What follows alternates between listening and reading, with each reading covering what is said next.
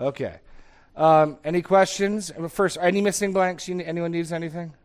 Okay, what do you need? Fidelity. The Lord is passionate about our fidelity. Suppose I could have just said faithfulness, but since big one was faithfulness, it seemed redundant, so.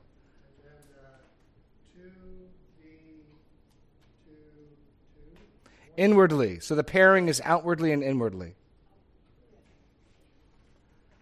Outwardly and inwardly.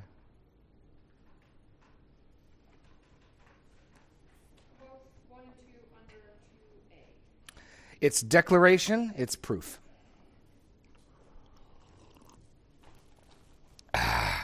Okay.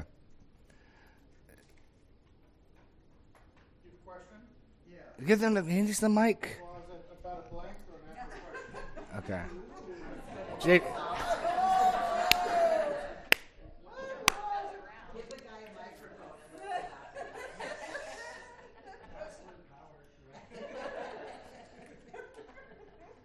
I wave at people all the time, so I don't know if it's a hand waver. Do you have any information? You mentioned that self-esteem thing, and is this on? Yes. We're not projecting sound in this room, but it's being recorded, and for the 8 people who listen to the podcast, hearing the questions is a real blessing. So just trust that it's on, and you're being recorded. You still need to speak directly into it, by the way. Okay. Otherwise, whoever has to edit it has a hard time. Just rock that mic, Dave. Just, I was going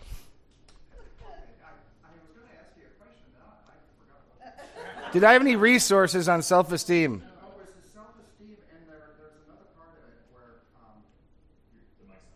The mic's not on. Oh. Push the button. Is it on now? There we go. Is there a light on the mic? Okay, then we're good. Yeah. Okay. Take 2. Okay, is that it? Okay. I can't remember I wrote it on my bulletin. I'm going to let somebody else ask a question while I'm. Well, I can answer the first part. I'm sorry. What's interesting with the whole self-esteem thing is that our culture is a relatively young culture comparatively. Like, compare it with Asian cultures. And in a lot of the older cultures, you get clear evidence that they're aware of what a powerful force shame and honor are. We talk about shame cultures. And I'm not suggesting that they deal with it properly, but they at least recognize the huge place shame and honor have. And our culture has a very sort of simplistic notion, which is unless you're Hitler or unless you're guilty of a short list of terrible, terrible things, everyone should feel good about themselves all the time, everywhere. God didn't make our emotions to work that way. A proper emotional life is the right response to the right thing. So I think we talked about this a few weeks ago back in James, that it's about the classical view of education was training a student so that they would delight in the delightful, they would hate the hateful, they would despise the despicable, right? And so depending on what I've done and how I've acted, my emotional state should correspond to that. And our culture is basically just no matter what you've done, feel good about yourself, which is not possible. I don't want you to think I'm saying what our culture diagnoses as low self-esteem is nothing. It certainly is something. I don't know if that's the most helpful way to describe it. Biblically, it's hard to approach it that way. I would suggest shame and honor are very big biblical themes. The feeling of shame and dishonor and the feeling of honor. And now all of a sudden, you've got all sorts of Bible passages that speak about honor and dishonor and shame.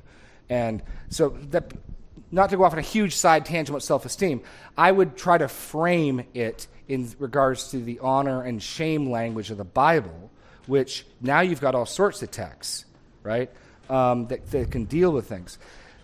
So our culture generally, I think it was Jared Brewer showed me in a book he had for a class that the most recent psychiatric standards, at least in America, a low negative self-view is a sign of mental unhealth.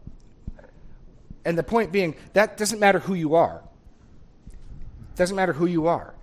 You could be someone who just betrayed your family and who did despicable and terrible things, and you should feel good about yourself. It was completely disconnected, in other words, from the life you lived.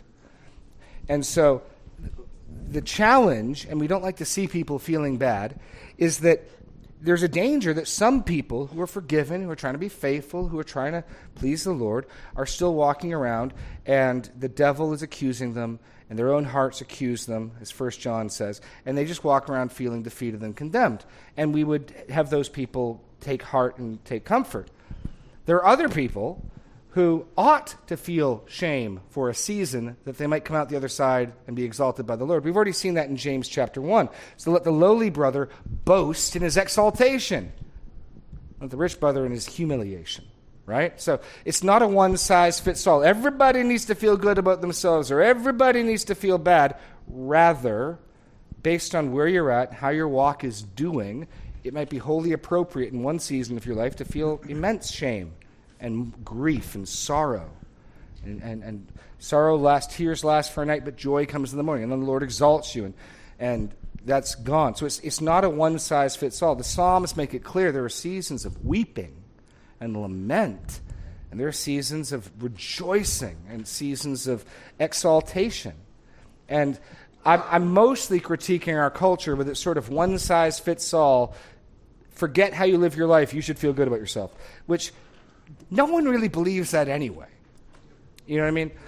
It's not like that people really buy into that. But we say it, and we think if we say it enough, we'll believe it. Did you get your second half to your question, Dave? Yeah, I finally Okay. found it. Okay. But I want to just add something. That self-esteem thing never did me any good. I used to have people, when I was younger, they'd always say, David, you got to understand, Jesus doesn't die for junk. And that didn't help any at all, because I felt like junk. And by reading what it said in the Bible about all my sin, and we discussed that together. Yeah. No, I need something along the lines of the heart is deceitful and desperately wicked. Who can know it? And that God's grace, Jesus died for sinners. Right. I mean, he didn't see anything in me, Right. And so that's what gave me hope, not this self-esteem stuff, because I knew I didn't qualify. So when they told me Jesus doesn't die for junk, I knew I was junk, and I thought, oh well, I guess I'm out of the question then. Yeah. The way that people that buy into, basically in the late '80s and early '90s, our culture became convinced that the greatest evil that could befall a person is to have negative self-view. That was just the worst thing. And some of the liberal theologians, like Robert Schuller, Crystal Cathedral, he defined sin as negative self-belief. I mean, in his definition, what is sin? Sin is to not believe in myself. Sin is not to think well of myself. And yes, on the other side, there are people who go about completely browbeaten, who think they're worthless. The biblical truth is a little more nuanced.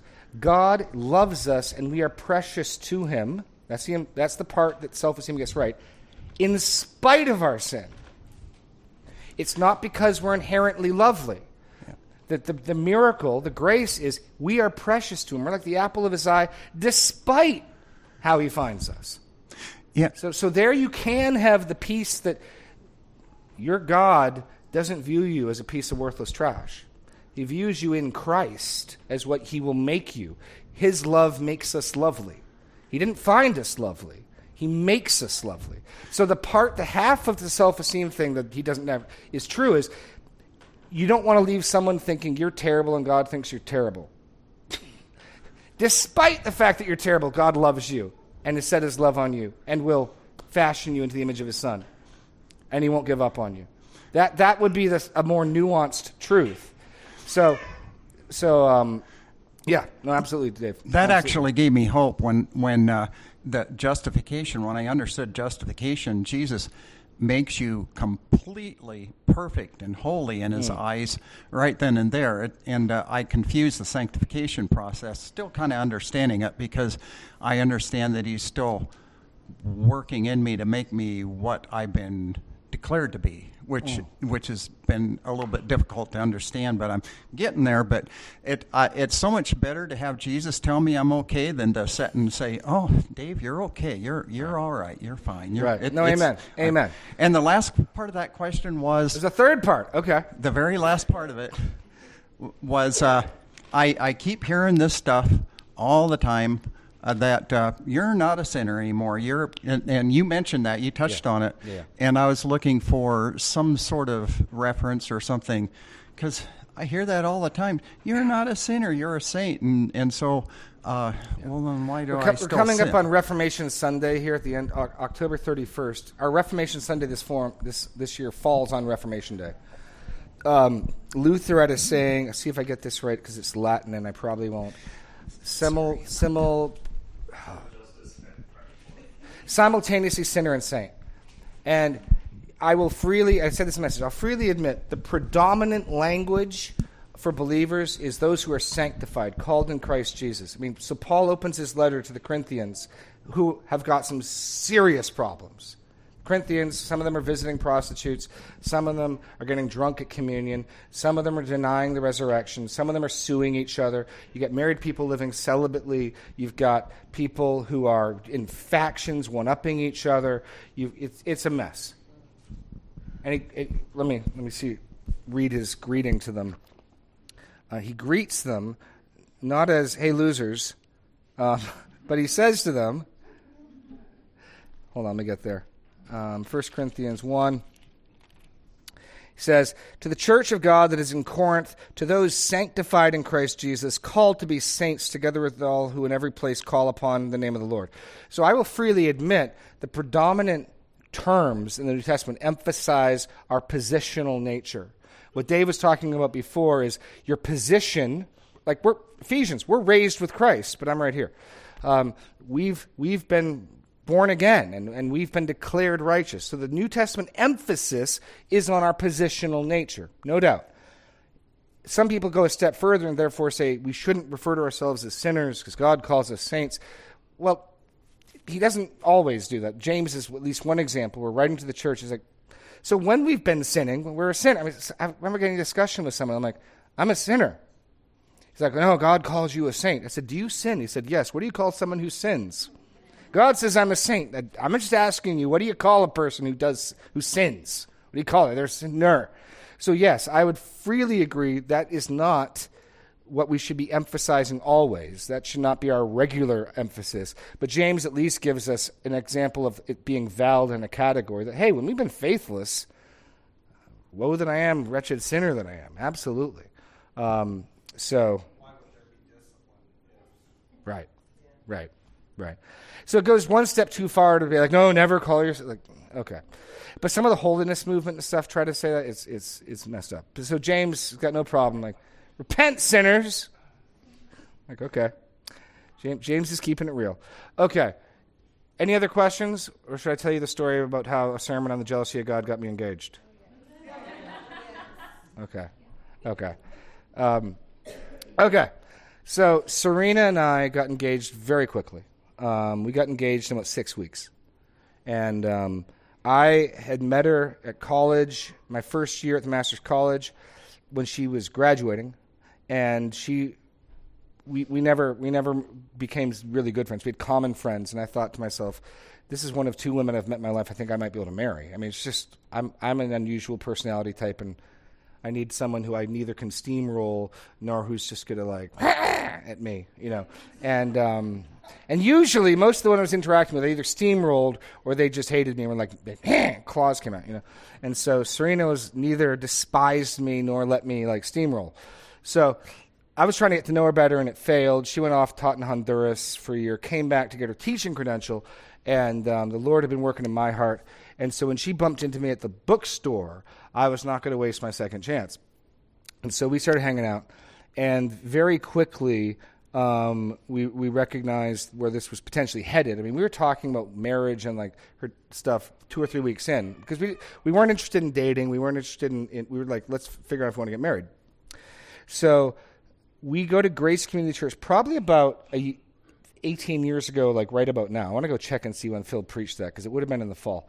And I never actually proposed to my wife. This is why I didn't tell the story in the sermon, because it's got all sorts of weird details. I had told her if I could, I wanted to marry her. I didn't. Proposing would mean asking for a response. I'm like, look, I know it's way too soon for you to make up your mind. I just want to let you know, if I can marry you, I will. So take your time, do whatever you need. So this is where we're at. So Phil's giving his example of his wife feeling possessive, and she comes out of the service, and she's like, I kind of feel possessive of you, but I'm not sure if I should because we're not engaged. And I said, fair point. You can do something about that if you want. Yeah, thank you, Phil. And so, no, she came out. She was just basically saying that she viewed me as hers, and she saw me talking to someone. She's like, he's mine. But she recognized that while she was keeping her options open and not committing herself, that was an invalid thing. And I said, no, fair enough. I went and got a haircut, and I came back, and she'd prayed and talked to her dad, and we got engaged. All because of a sermon on the jealousy of God. Amen. Yeah. Well, her dad, if you want to really press it, we got semi-formally engaged. Her parents gave her permission to commit to marry me, but they got the right to ratify or nix it upon meeting me.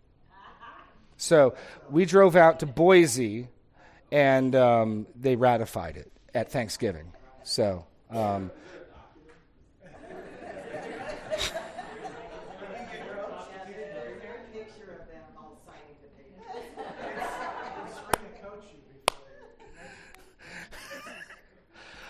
man, no, it was crazy. It was a crazy 6 weeks, man. It was a crazy 6 weeks. I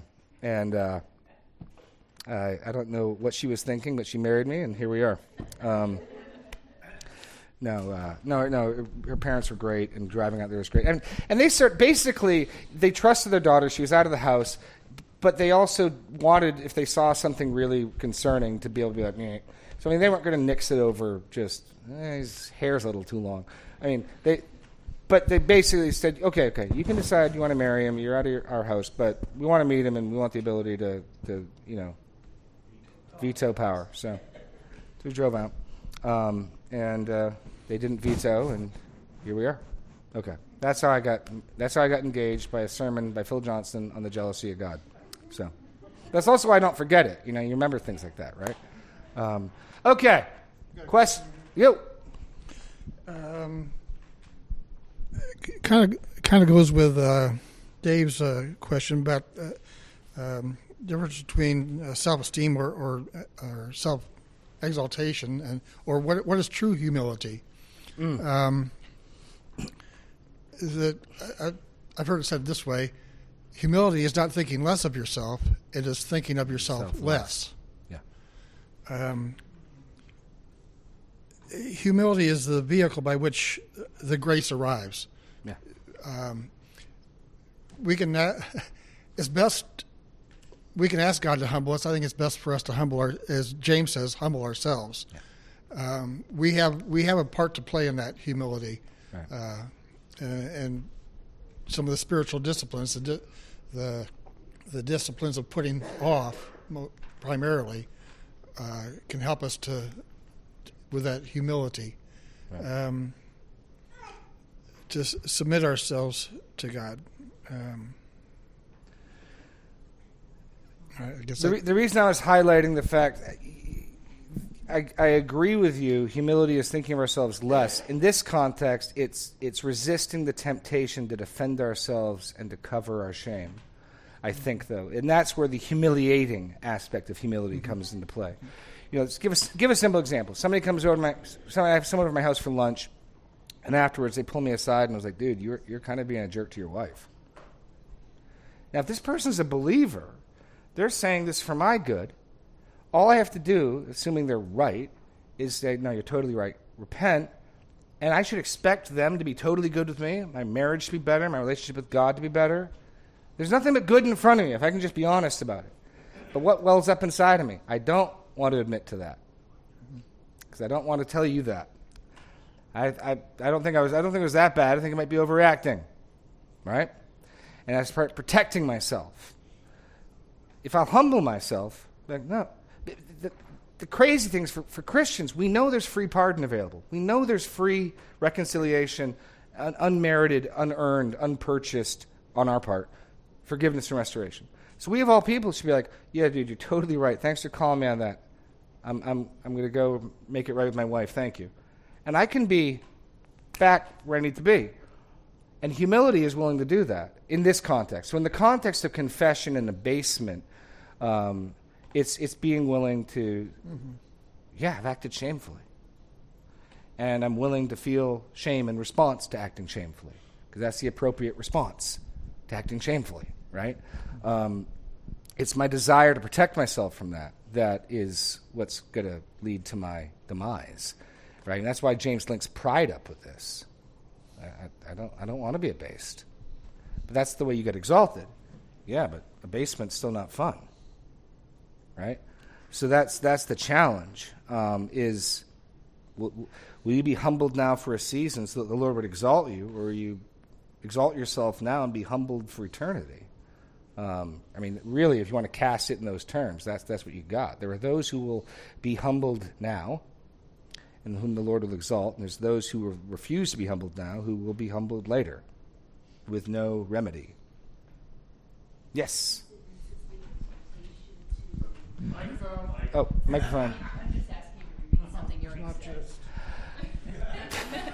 Resisting the temptation to... Resisting the temptation to defend and to justify ourselves. Okay, thanks. In one sense, confession, if you want to think of it, I'll stand up to get some. If you want to think about it, confession is when you agree with God. It's being willing to go from the defense side of the courtroom and basically give evidence for the prosecutor. Yeah, you're totally right, I did that. You know what I mean? I totally was a jerk to my wife. I totally was angry and short with my children. You say that that's wrong. I agree that's wrong. Your Honor, guilty as charged, absolutely. And then there's free. Then the judge says, "Okay, but you're forgiven because of Jesus." We should, of all people, be willing to do this. It's kind of like my kids. I tell my kids, "I'll always forgive you when you ask for it." Why did it take you 3 hours to finally admit you did something wrong? We could have. I'm thinking from my point of view, we could have been hugging and reconciling 3 hours ago, but you had to tell me, no, you didn't leave your bike out, even though we all knew you left your bike out, and. Oh, now you're coming. Yes, I lied to you. Yeah. And so we just delay that. And it's the desire not to be humbled, right? Because in the moment of confession, I was wrong. I was not wise. I was not good. I was not faithful. And pride doesn't want to humble itself. It's crazy. I mean, it's suicidal crazy, because if we cling on to that, if we won't humble ourselves, we'll perish. But pride just says, don't. And for people who know that there's free pardon and grace available, it's crazy. But the desire to not be humbled is strong in every one of us, It certainly isn't me. Other questions? Yes. So this reminds me of, in July, you talked about the first example of loving your neighbor as yourself was in Leviticus. What was that passage? Let's go there. Leviticus 19. I go here every chance I can get, because this is another one of these bread and butter passages. James 4 in Nyan for Christian living is bread and butter, and Leviticus 19 is as well. When we think of loving your neighbor as yourself, and Jesus citing the second greatest commandment, which interestingly enough is not found in the Ten Commandments, but in Leviticus 19. In Leviticus 19, what does loving your neighbor constitute? And it's the classic don't do this, the put off, put on. We define what we're talking about both positively and negatively. So we're going to see don't do this, but do this. So Leviticus 19, 17, and 18. You shall not hate your brother in your heart, but you shall reason frankly with your neighbor, lest you incur sin because of him. You shall not take vengeance or bear a grudge against the sons of your own people, but you shall love your neighbor as yourself. I am the Lord. So don't hate. Don't bear a grudge. Don't take revenge. Love him. Go talk to him. And yet, in my pastoral experience, that is the thing people have the hardest time doing. And so, I get why it's the second greatest commandment. Like, has somebody offended you? Has somebody upset you? Has somebody wronged you? You find yourself either becoming embittered. And so, here's the working back. When I find myself becoming embittered towards somebody, when I find myself angry at somebody, I need to go talk to them. And if I don't, I'm not loving my neighbors myself. If I don't, I'm hating them. And so cast in the terms of Leviticus 19, here's love and hate. Go talk to them, or you're hating them. And so this becomes really critical for maintaining peace and unity in the body, because if we're not talking to each other when offenses and sin happens, we are going to begin to become embittered. We are going to begin to become hating. Hating, again, not, make some distinctions here, not murder. Murder is I want you to die. Hatred, in the example where Jesus exemplified what loving your neighbor as yourself, were the Levite and the priest who walked by. I can't be bothered. It's going to be messy. I get blood on me. It's going to slow me down. And the good Samaritan sees his neighbor hurt and goes and takes care of him. So I see sin in somebody. I see something wrong in somebody. It's going to be messy if I go try and talk to them about it. That's what loving your neighbor is. And if you don't, you will, the way God designed your heart, you will begin to despise them or become embittered towards them or get angry at them, and you're hating your neighbor. So, Leviticus 19 again and again and again and always of what we need to do to go. And this is Jesus. If your brother sins, go talk to him, right? I mean, and we tell her, oh, they'll never listen to me, you know. I think you just said they're not a believer when people say that to me. Like, oh, they'll never listen to me. You've judged their heart such that if someone comes to them with a loving admonition from Scripture, they won't listen to you. Ultimately, we discipline such people. Ultimately, we tell such people you don't know the Lord. That's a pretty big judgment you've just made about them. Now I know you need to go talk to them because clearly you've been judging them in your heart, right? So yeah. Anyway, sorry. That made me think of another question. Oh, Sorry. okay. So does this apply to non-believers as well, that No. you should... Oh. Non-believers is very, very... We don't have an absolute obligation to go talk to non-believers about their sin. You may want to do that. It may be appropriate. This is specifically about believers in the family of God.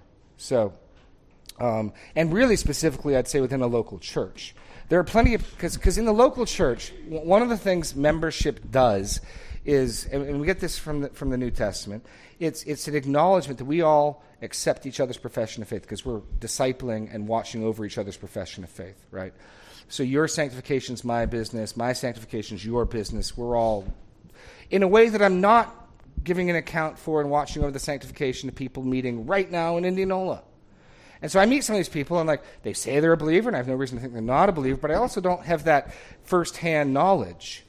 So, if I see somebody like Joel Osteen, I don't need to go I have to go talk to my brother. I don't know where he's at. I don't know what he thinks. I mean, I've got some idea what he thinks, and it concerns me. But I don't have any obligation to go seek him out and try to correct him. If I saw him in the airport or something, I'd hope I'd try to strike up a conversation. But I do with people in this body. I do here. So that obligation, that responsibility is first and foremost within the church, within a local church particularly. And in dealing with unbelievers, there's a whole lot of different principles and wisdom that can come into play. Because first off, with unbelievers, we don't have a common authority. So what am I going to appeal to? I can try to appeal to fairness. I can appeal to the rules of our employment or our employer, the rules of our country, the laws of our country. But we don't have an objective standard to even start with agreement on. And there's a sense in which what do I expect dead, blind worldlings to do? I mean, I'll say to Serena every now and then, oh no, the Canaanites are being Canaanites. What do you expect the Canaanites are going to do? So there...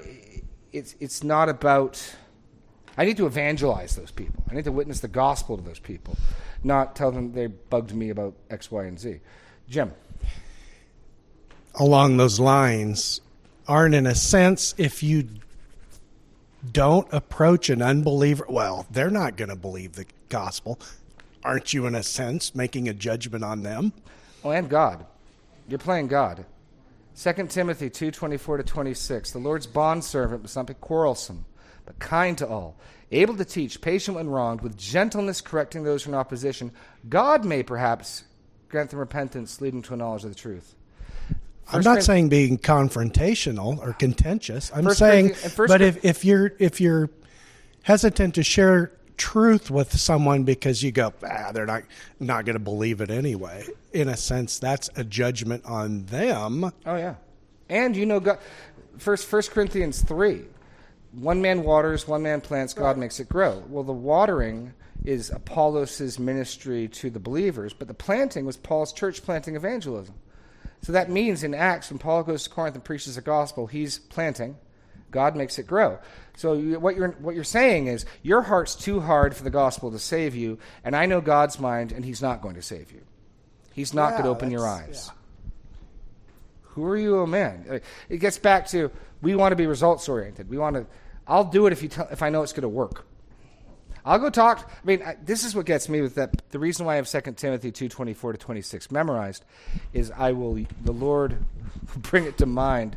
I don't enjoy confrontation, but what frequently will happen when I'm nervous about a conversation with somebody is an internal monologue like this. Jeremy, if an angel from God appeared and said, "Hey, this brother or sister you're going to talk to is going to hear what you're saying. They're going to thank you. They're going to repent. It's going to be wonderful," would you be at all hesitant to go talk to them? Nope. So all my anxiety and all my concern is rooted in the fact that I think I know what's going to happen, and I think God's not going to give grace, and I think they're not going to listen to me. And that's none of my concern. God says, why don't you just go be faithful? And once I realized that all my fear is really just rooted in my certainty they're not going to listen, and now I'm really usurping my area of responsibility, God says, I determine if they listen. You just go be faithful. Like, okay. So that verse will oftentimes, I'm responsible. I'm not responsible that people listen. I'm responsible that I'm kind, patient when wrong, gently correcting, enduring evil. That's what I'm responsible for. And so I can do that perfectly and they don't listen. And I can do that corruptly and God could still give them repentance. I'm going to be judged on my faithfulness, not on the results. Who's got the mic now? Don. You mentioned to turn from our double-mindedness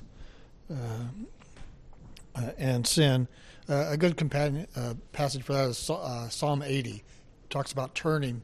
It's mentioned like 4 times. Turn us again, O God, and cause thy face to shine, and we shall be saved. Turn us again, O God of hosts, and cause thy face to shine, and we shall be saved. Return, we beseech you, O God of hosts. Look down from heaven and behold and visit us this vine. And then the last verse, turn us again, O God, O Lord God of hosts, cause thy face to shine, and we shall be saved. Psalm 80 or 8? 80. 80. Okay. Got you. I was looking at 8. And I'm like, I think that sounds like 80. But it's 80, right? 80? 80. 80. Yes. Yeah. Yeah, absolutely. Okay. Other thoughts, questions, complaints, haikus?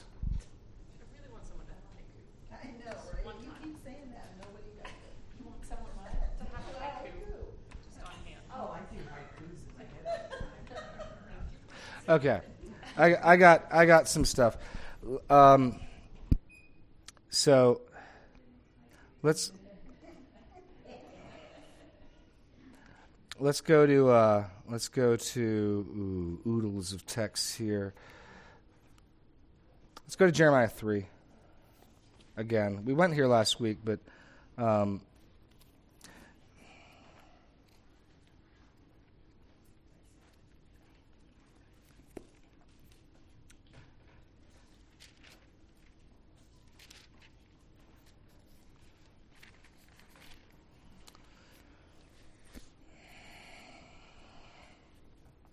okay.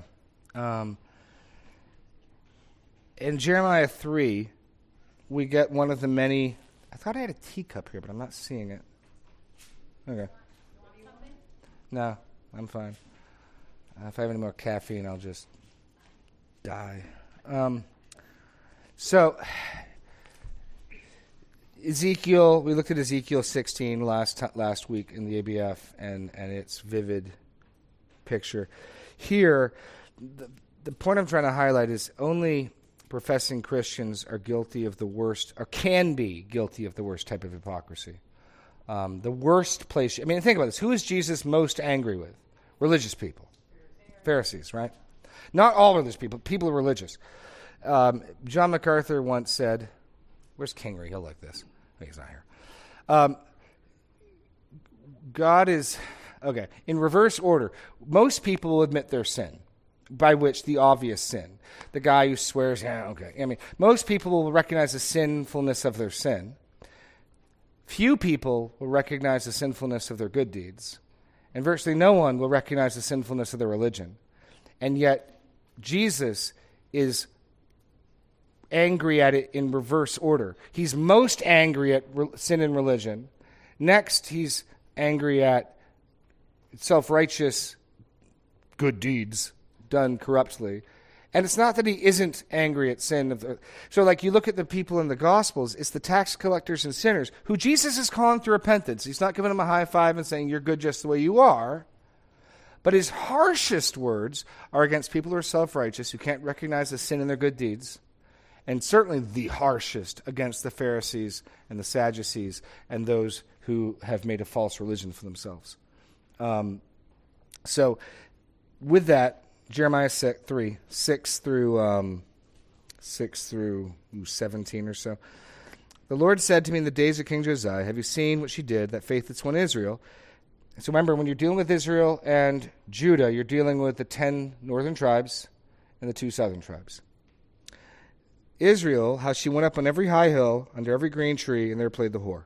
And I thought, after she's done all this, she will return to me. But she did not return.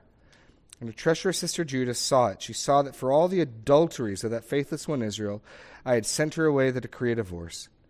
Yet her treacherous sister Judah did not fear, but she too went and played the whore. Because she took her whoredom lightly, she polluted the land, committing adultery with stone and tree. Yet for all this, her treacherous sister Judah did not return to me with her whole heart, but in pretense only. The Lord said to me, faithless Israel has shown herself more treacherous, more righteous than treacherous Judah. So you've got 2 women, both leaving their husband. One doesn't pretend to do anything but that. And she just goes off into the sunset, leaves him. The other comes back in pretense, and the one who comes back, the one who left and didn't even pretend, is more righteous than the one who came back in pretense. There's a sense of honesty when somebody abandons their profession of faith because they want to go indulge in whatever they want to indulge in. I want to go party. I want whatever it is you want to do. There's an honesty to that we can respect. That's not there with somebody who wants to have their cake and eat it too. Somebody who wants to harbor their idols and come, and so that's the worst place to be. That's the most guilty position to be in. And so that's why I want us to take this call seriously. Because even here, if you keep reading, go and proclaim these words towards the north. Return, faithless Israel, declares the Lord. I will not look on you in anger, for I am merciful, declares the Lord. I will not be angry forever. Only acknowledge your guilt, that you've rebelled against the Lord your God and scattered your favors among foreigners under every green tree. That you have not obeyed my voice, declares the Lord. Return, O faithless children, declares the Lord. I am your master. I will take you, 1 from a city, 2 from a family. I'll bring you to Zion. And I'll give you shepherds after my own heart, who will feed you with knowledge and understanding. And when you have multiplied and been fruitful in the land in those days, declares the Lord, they shall not say, the ark of the covenant of the Lord. It shall not come into mind, or be remembered or missed. It shall not be made again. At that time Jerusalem shall be called the throne of the Lord. And all the nations shall gather to it, to the presence of the Lord in Jerusalem, and they shall no more stubbornly follow their own evil heart. So even here, after he's declared Israel more righteous than Judah, he's still, if you'll return to me with your whole heart and not in pretense, the Lord will receive his bride back. So how tragic to deal with this lightly, to not listen to the call, and to miss such abundant grace. We got 10 minutes. Questions, thoughts? Nope. Up front here.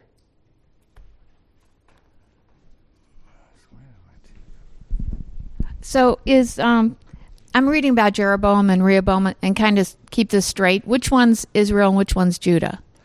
Okay, I got to remember. It's alphabetical. Is Jeroboam the son of Solomon, or is it Rehoboam? Okay, so Jeroboam's north, Rehoboam's south. So Rehoboam is Solomon's son. And Solomon's son listens to his young counselors who say, my pinky is thicker than my father's loins. He disciplines you with thorns. I'll discipline you with scorpions. And the 10 northern tribes say, later, and they take off. And Jeroboam is the ruler of the 10 northern tribes. And the prophet goes to him and says, hey, look, if you'll be faithful, the Lord will establish you. But he's got a problem. Faithfulness to the Mosaic covenant means 3 times a year all your people go south to Jerusalem. And he fears if my people go 3 times a year down to Jerusalem, eventually their hearts will return to the Davidic king. So he makes an alternate worship site on Mount Samaria. He makes the, is it brass bulls? Bulls of brass that they worship there. And that's what they get judged for, their faithlessness. So all the kings in the north are bad. Most of the kings in the south are bad, but there are some exceptions. But pretty much without exception, all the kings in the north are bad news. And that starts with Rehoboam and Jeroboam. Rehoboam being Solomon's son, Jeroboam just being a dude. Okay. Well, when I've been reading, some of the tribes are called Israel and some are called the tribes of Judah. Do you remember which is when which? When that distinction's used, Israel means the 10 northern tribes. Oh. Judah would be Judah and Benjamin. So that's Rehoboam, Judah. Yes, and yes. Okay, I'm going to write that down. Yeah, Thank you. So when you see Israel and Judah being used together, it's the 10 in the north and the 2 in the south. Okay. That's what's being referenced. Yeah. So like in Jeremiah 3, Israel's the 10 northern tribes, and the reference to sending away the decree of divorce is Shalmaneser the fifth coming along and gobbling them up, and off they go. They don't come back. Stragglers will come back. I mean, the Samaritans. And again, you want to think of part of of Judah's pride. This is why the Jews despised the Samaritans, because they saw the judgment of God for their faithlessness. And you had an alternate worship site, and the Samaritans didn't recognize anything but the books of Moses as scripture, because the books of Moses don't tell you where the location is. They just tell you there will be a location. And so they just kept the Pentateuch. And even though Jeremiah tells them, hey, guess what? You guys are worse than them. This is why the Pharisees would walk hundreds of miles out of their way to not set foot on the dust of Samaria. They thought they were better than them. And right here, no, guys, the northern tribes are less guilty than you, because the northern tribes don't make a pretense at worshiping me. So you think of just how self-righteous and proud the Pharisees were when they should have known better. But yeah, when Israel and Judah are used in the same context, that's the reference. It's the 10 north and the south. Or to Jeroboam in the north and Rehoboam in the south. Yeah. Okay. 5 minutes. Anybody? Bueller. Oh. Tim. So on that last comment, would the Sadducees fall into that same guilt? Yeah, absolutely.